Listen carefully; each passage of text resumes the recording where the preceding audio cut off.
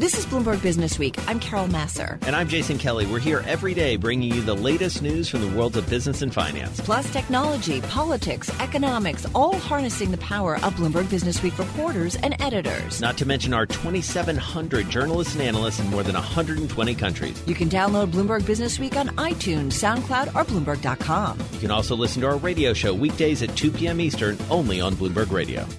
Come on and ease on down the road. Well, definitely an easy day for Lyft shares to make their debut. In fact, the stock, while off their highs, they're still up about 13.5%. 81 and change is where we see the latest trade when it comes to Lyft. They were up as much as 23%.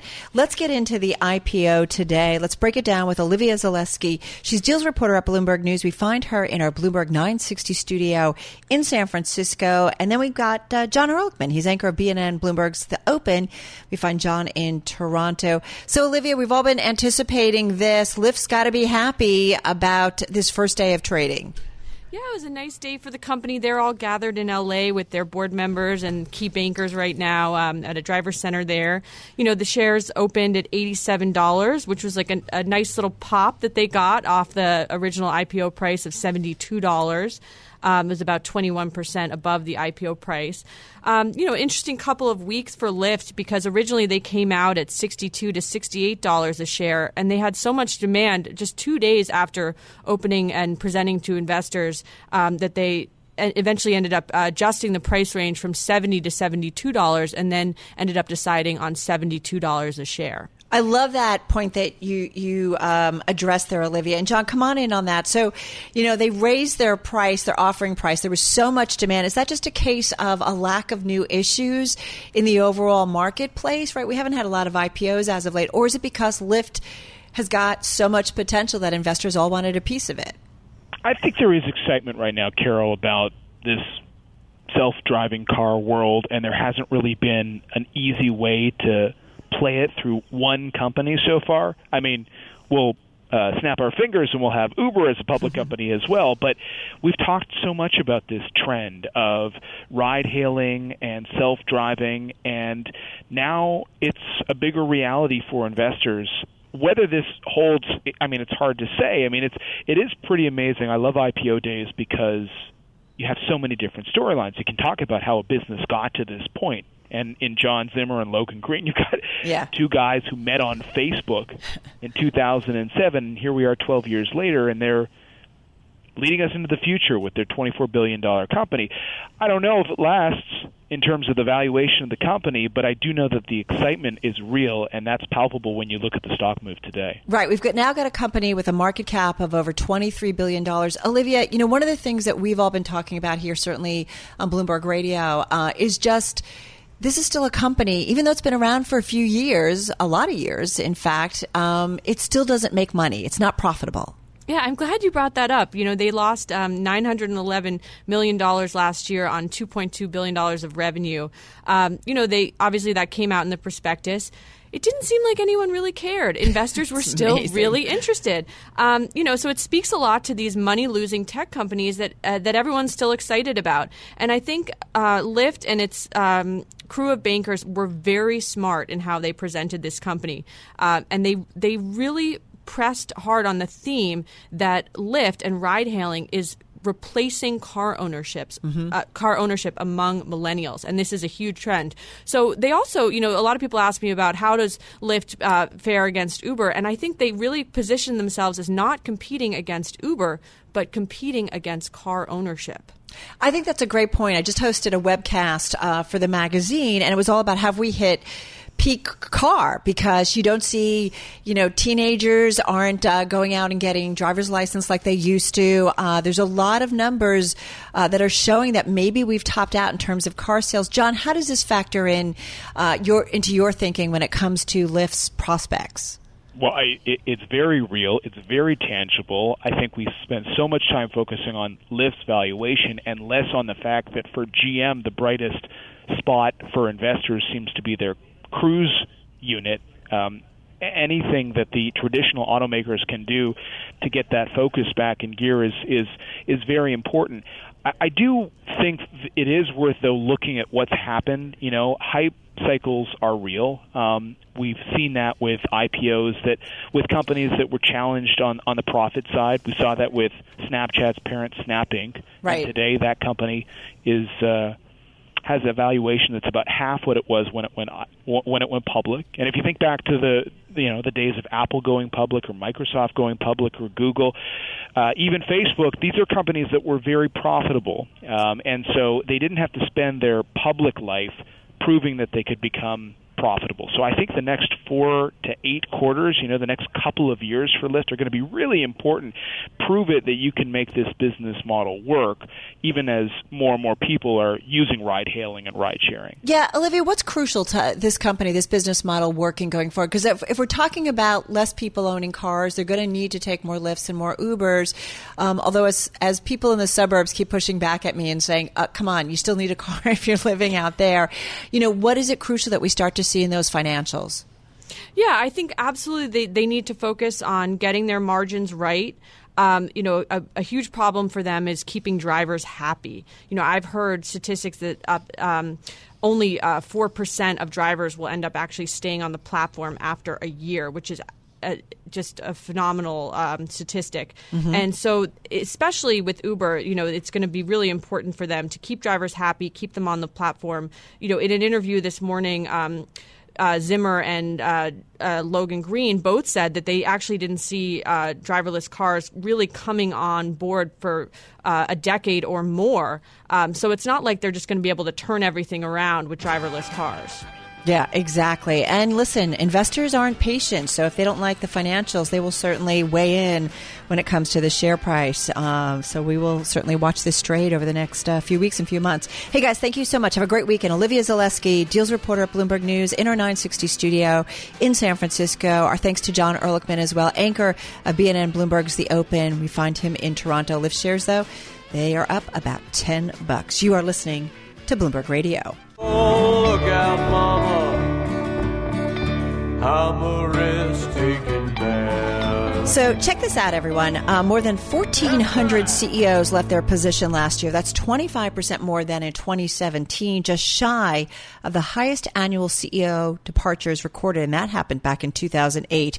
Remember that time, of course. CEOs under more pressure than ever from their first day on the job. In the strategy section of Businessweek Magazine this week, a guide on how to deal with pressure, including tips on taking risks. Jim Thornton is Businessweek freelance writer. He wrote the story in the magazine this week. It's called The Chief Executive's Guide to Taking Risks That Grow Companies. He joins us on the phone from Pittsburgh.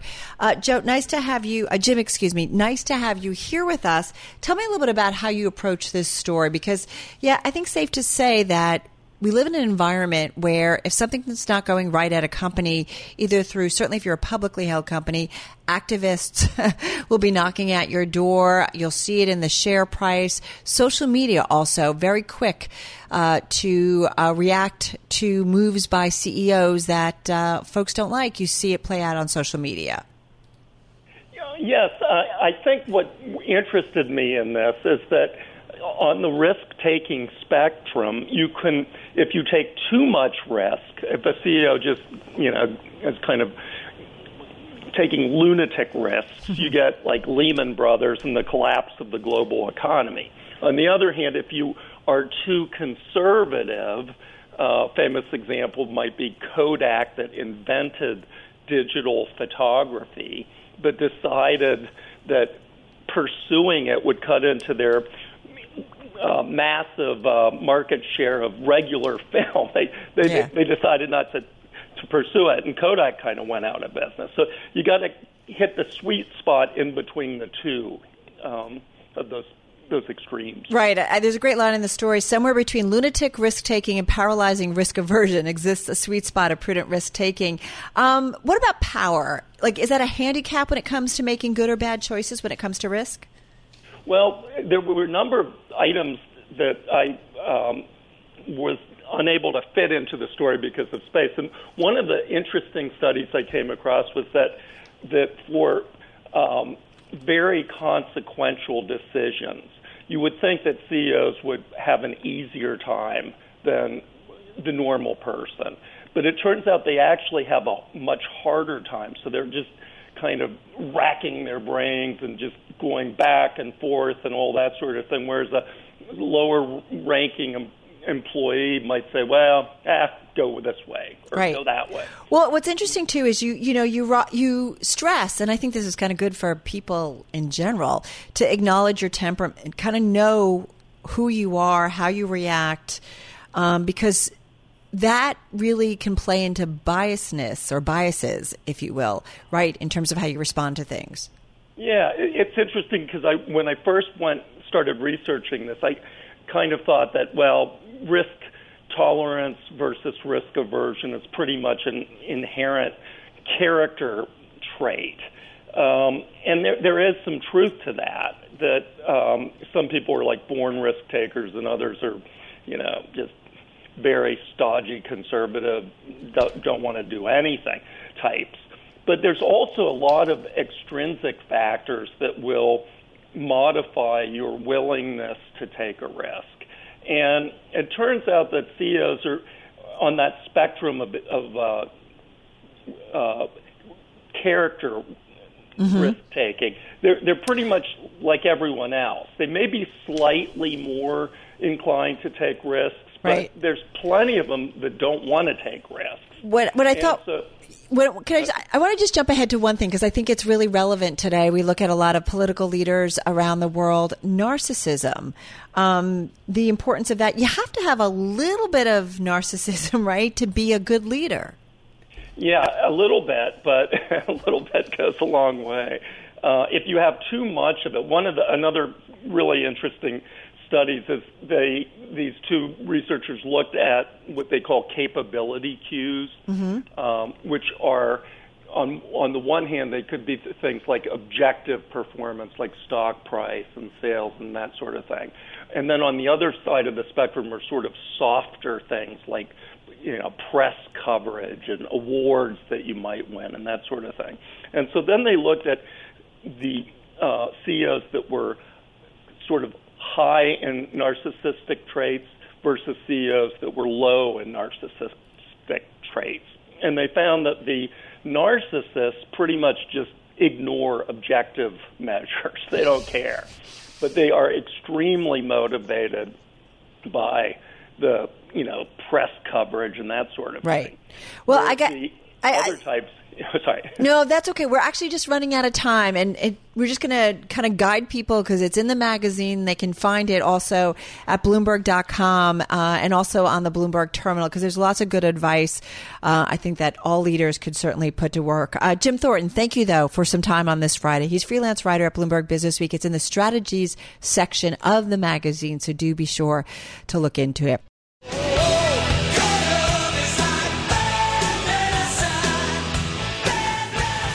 The pharmaceutical industry, I'm sure you know about this, facing increasing pushback from Congress and the Trump administration on how much it charges for medicine. Let's get some thoughts on the impending battle. On the phone in Norwalk, Connecticut, is Tom Kottler. He's CEO at HealthPrize Technologies. It's a company with an engagement platform to incent customers to maintain healthy habits, including staying on top of taking their medications. HealthPrize, by the way, works with such companies as Pfizer, Shire, Walgreens, Mylan, Valiant, and more, including drug makers and other retailers. Tom, nice to have you here on Bloomberg Radio. I'd love for you to tell our audience, our listeners, a little bit more about what your company specifically does. Yeah, so we thank you for having me. I'm glad to be here. We have a software as a service platform we sell to pharmaceutical companies to build branded experiences for patients to get them to get educated about their condition and the value of staying on therapy, and that motivate patients to stay on their medication. You may know or not know that medication non-adherence is actually the single most costly problem in all of healthcare, responsible, according to the New England Healthcare Institute, for $290 billion of otherwise avoidable medical spending each year in the United States. It is also the sixth leading cause of death in the U.S., so it's a significant problem. So anybody who's had an elderly parent or grandparent knows how tough it can be to kind of get them sometimes to adhere to the medications that they need to take. It's interesting. You use things like education, gamification, behavioral economics, and incentives. What specifically? Because I do try to think about, I don't know that my dad would have played into gamification. So tell me a little bit about more the specifics and how you make it work. Sure. So So you said something about older people, not sort of taking their meds. Yeah. This is a problem for every patient in every condition. Cancer patients don't take their medication as prescribed. The number one reason that organ donors reject their transplanted organs is not taking their immunosuppressants. Patients blind in one eye don't put drops in their other eye because of their ophthalmological disease. Mm-hmm. This is a problem literally for every drug, in every indication, in every country in the world, with every patient population.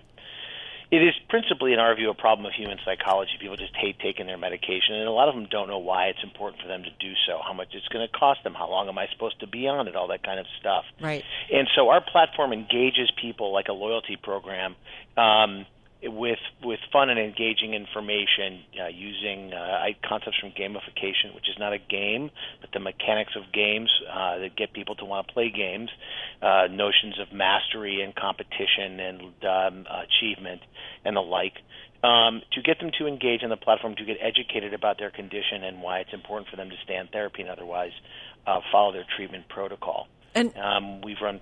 Yep. No, forgive me. Please continue.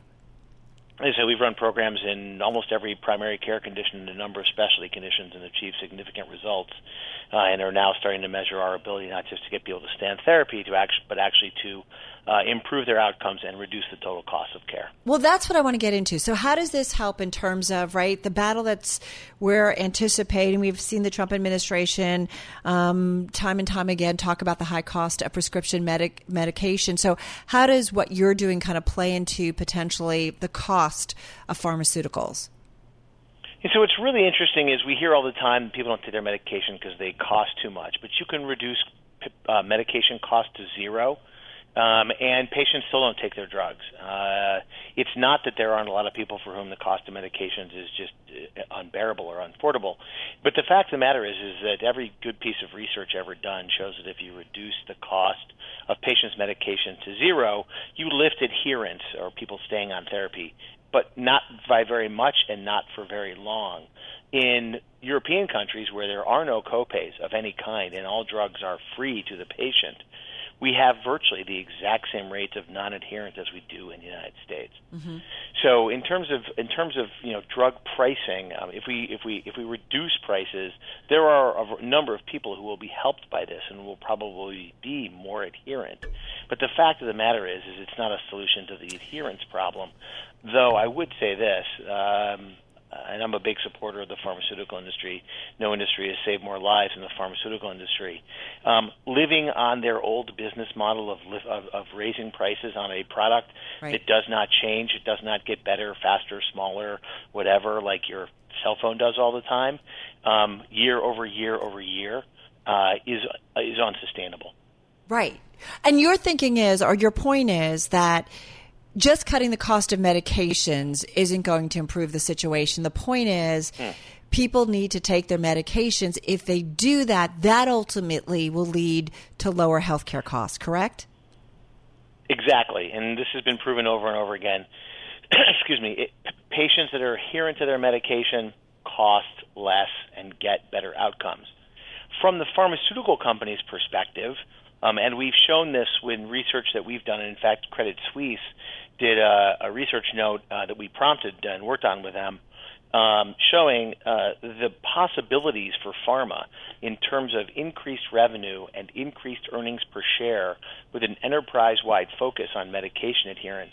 And without getting huge lifts in adherence, these companies could show significant revenue and earnings per share growth, in some cases up to 40% EPS growth a year. Right. Hey, there is nothing else they can do, including price increases, that's going to get them that. Just got about 40 seconds left here. What about a tiered strategy? So if you don't participate in some kind of adherence program, you're going to pay a higher price. If you do, you pay a lower price. Would that have the same effect? And really just got about 30 seconds here. Sorry. That's a super interesting question. I mean, I think personal responsibility is another part of our healthcare system that's really lacking. So I'm sort of a supporter of something like that. What I would say is this. I think the 800-pound gorilla in the room, and no one ever talks about this, is that a significant portion of pharmaceutical spend in the United States is a complete waste of money.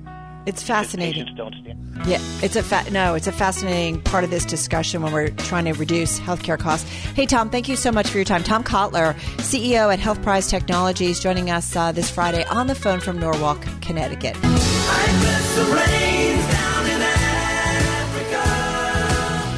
So we're definitely focused on the big unicorns starting to go public this year. Lyft, of course, today making its public trading debut. But how about the unicorns happening around the globe? And that includes in Africa. Here with that, Jake Bright is back with us. He is a contributor and advisor to TechCrunch. He's the innovation lead at MIT's Legatum Center. He's also author of The Next Africa. He's back in our Bloomberg Interactive Broker studio. You've got a lot of titles. I'm just going to say that. Yeah, just a few. Yeah. So tell me a little bit about, here we are focused on what's happening in the U.S. market, understandably slow because it's kind of been a quiet IPO trade for, it feels like, a while, and now we're starting to see some of that come out. But you've got an African unicorn. Tell me about this company. Yeah, I've been covering Africa's tech scene for about a decade now. You walked in and you said, I remember having a conversation with Kathleen Hayes a few years ago. Well, I think one of my first media spot was on Africa, and we talked about the possibility that we could see unicorns and IPOs in Africa. So it was all hypothetical then, but now we have one. So Pan-African e-commerce startup, which is called Jumia, which has operations in 14 countries, became the continent's first unicorn in 2016.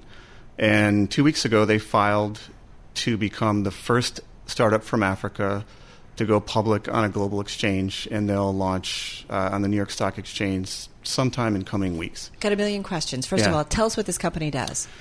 Well, they started off doing kind of plain Jane e-commerce. Yeah. They now have multiple verticals. So they've built out into services. They do travel. They have classifieds. But an interesting narrative about Jumia, and by the way, they were founded by two Africans, Tunde Kehinde, but it's a mix of Africans and Europeans who actually manage Jumia.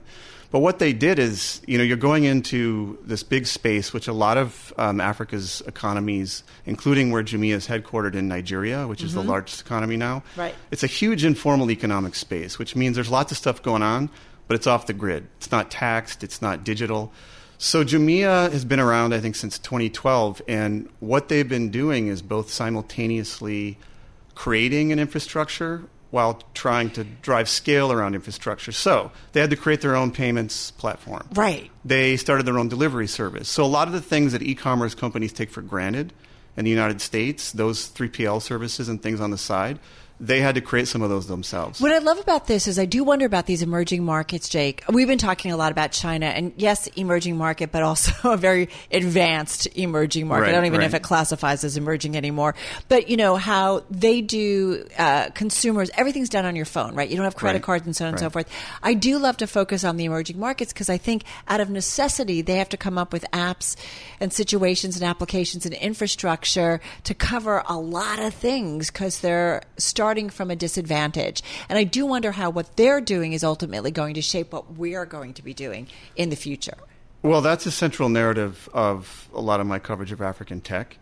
We haven't seen things exported, innovation models exported yet that I could say from Jumia, but especially in African fintech. I've been tracking now companies that are expanding abroad. And basically the expansion comes right out of what you're saying, and that the problems they were solving in local African context have application in other emerging markets. So you're seeing some Nigerian fintech companies like Paga Payments look at Mexico. You're seeing Terragon, which is a data analytics company that's found ways to track consumer data in places like Nigeria, expand into Asia. So yeah, there are innovation models I think that are being exported, and it comes out of solving those local solutions or problems. And it comes because of those problems.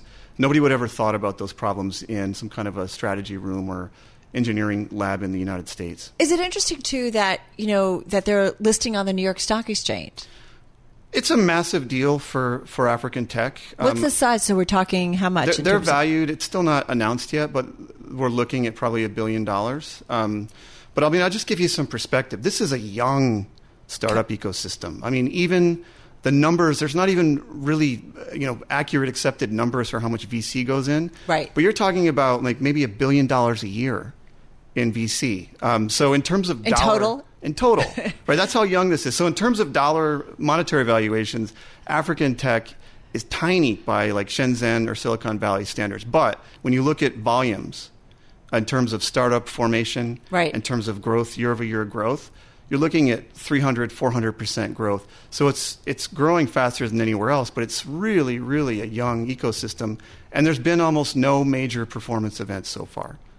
Right, exactly. But it's evolving. It's evolving, and things like this. I'll caution, it's going to be hard to get $100 million companies. Like, that's how much revenue Jumia is generating. Yeah. But it's giving a lot of attention to other VCs to look at other things in the startup ecosystem. Yeah, exactly, right? The focus, everybody's watching what's happening. Jake, thank you so much. You always give us a check on what's going on over in Africa. Jake Bright, he's contributor and advisor to TechCrunch in our Bloomberg Interactive Brokers studio. I'm driving in my car.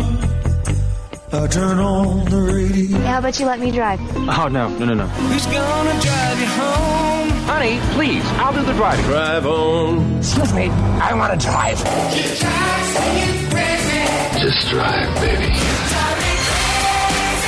It's the question that drives us. We can reach our destination. This is the Drive to the Close. That funky music will drive us till the dawn. On Bloomberg Radio. So stocks climbing to round out a strong quarter. Treasuries falling amid hopes for a trade deal between the world's two largest economies. We got a lot going on, but we certainly have a rally underway as we get ready to wrap up that first quarter. Let's get to the drive to the close. Dave Donabedian is Chief Investment Officer at CIBC Private Wealth Management, $50 billion in assets under management. Dave joining us on the phone from Baltimore. So Dave, happy Friday. Certainly a risk-on trade today, and we're getting ready to wrap up a first quarter. Who would have thunk back in late December that this is maybe where we might have been? Well, it's remarkable, really. We're going to, in a few minutes, close the books here on the best first quarter of a year in 21 years, since 1998, at least for the S&P 500, and it's, partly due to just a bounce back from probably an overreacted sell-off in the fourth quarter, but also, another major factor has been the change in tone and messaging from the Federal Reserve. That's been huge. Well, this is what I wonder, whether it's technicals or fundamentals, emotions versus fundamentals. Again, that's really underneath this trade here.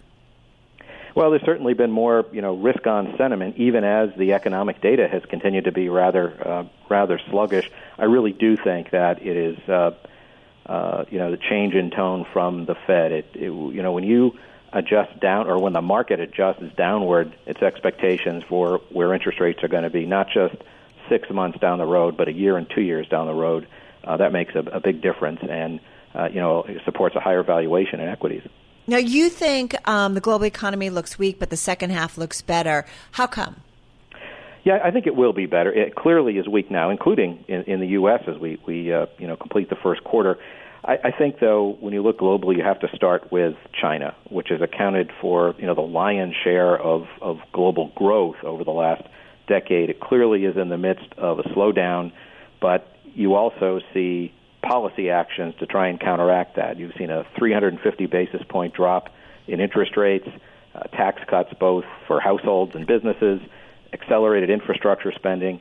And so I think this will essentially work, at least on a cyclical basis, to sort of stabilize the growth rate, maybe even improve it in China in the second half of the year. And, of course, that has important knock-on effects for other parts of the world. So does that explain kind of why you are, at the moment, overweight equities versus the bond market?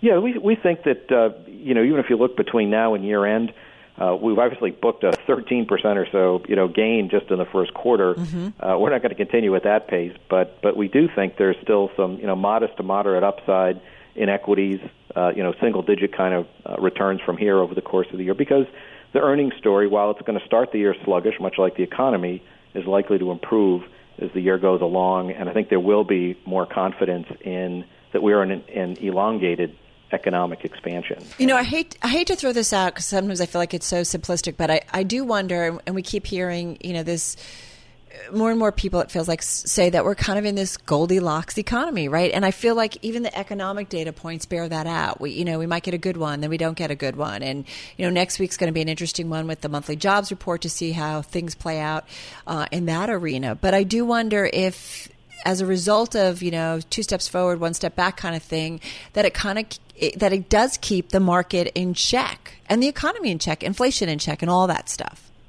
Yeah, I think that's right. I mean, if you look at this, decade-long bull market, what has the backdrop really been? It's been slow growth, low inflation, low interest rates. The exception to that was last year, right, where we had the best economic growth year, blowout earnings, and the stock market went down. This year looks more like a return to, call it 2% growth, 2% inflation, maybe a little less.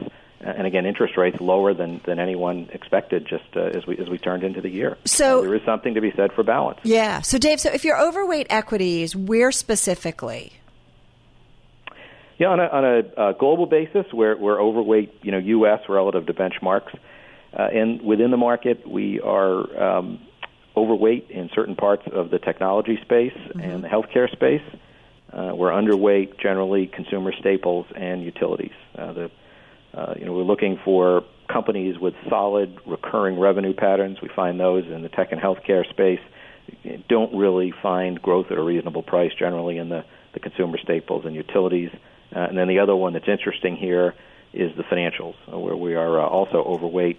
Obviously, that's been a disappointing sector, but the valuations are very inexpensive. Well, I do wonder if, we constantly think the adage of lower rates, not good for net interest margin on the financials, what they, loan out at and what they get in terms of deposits. And I just wonder, I'm looking at financials for the year. Yeah, they're near the bottom of the pack. They're still up about 7.8% for the year overall. But why is the equity universe of investors so negative on financials?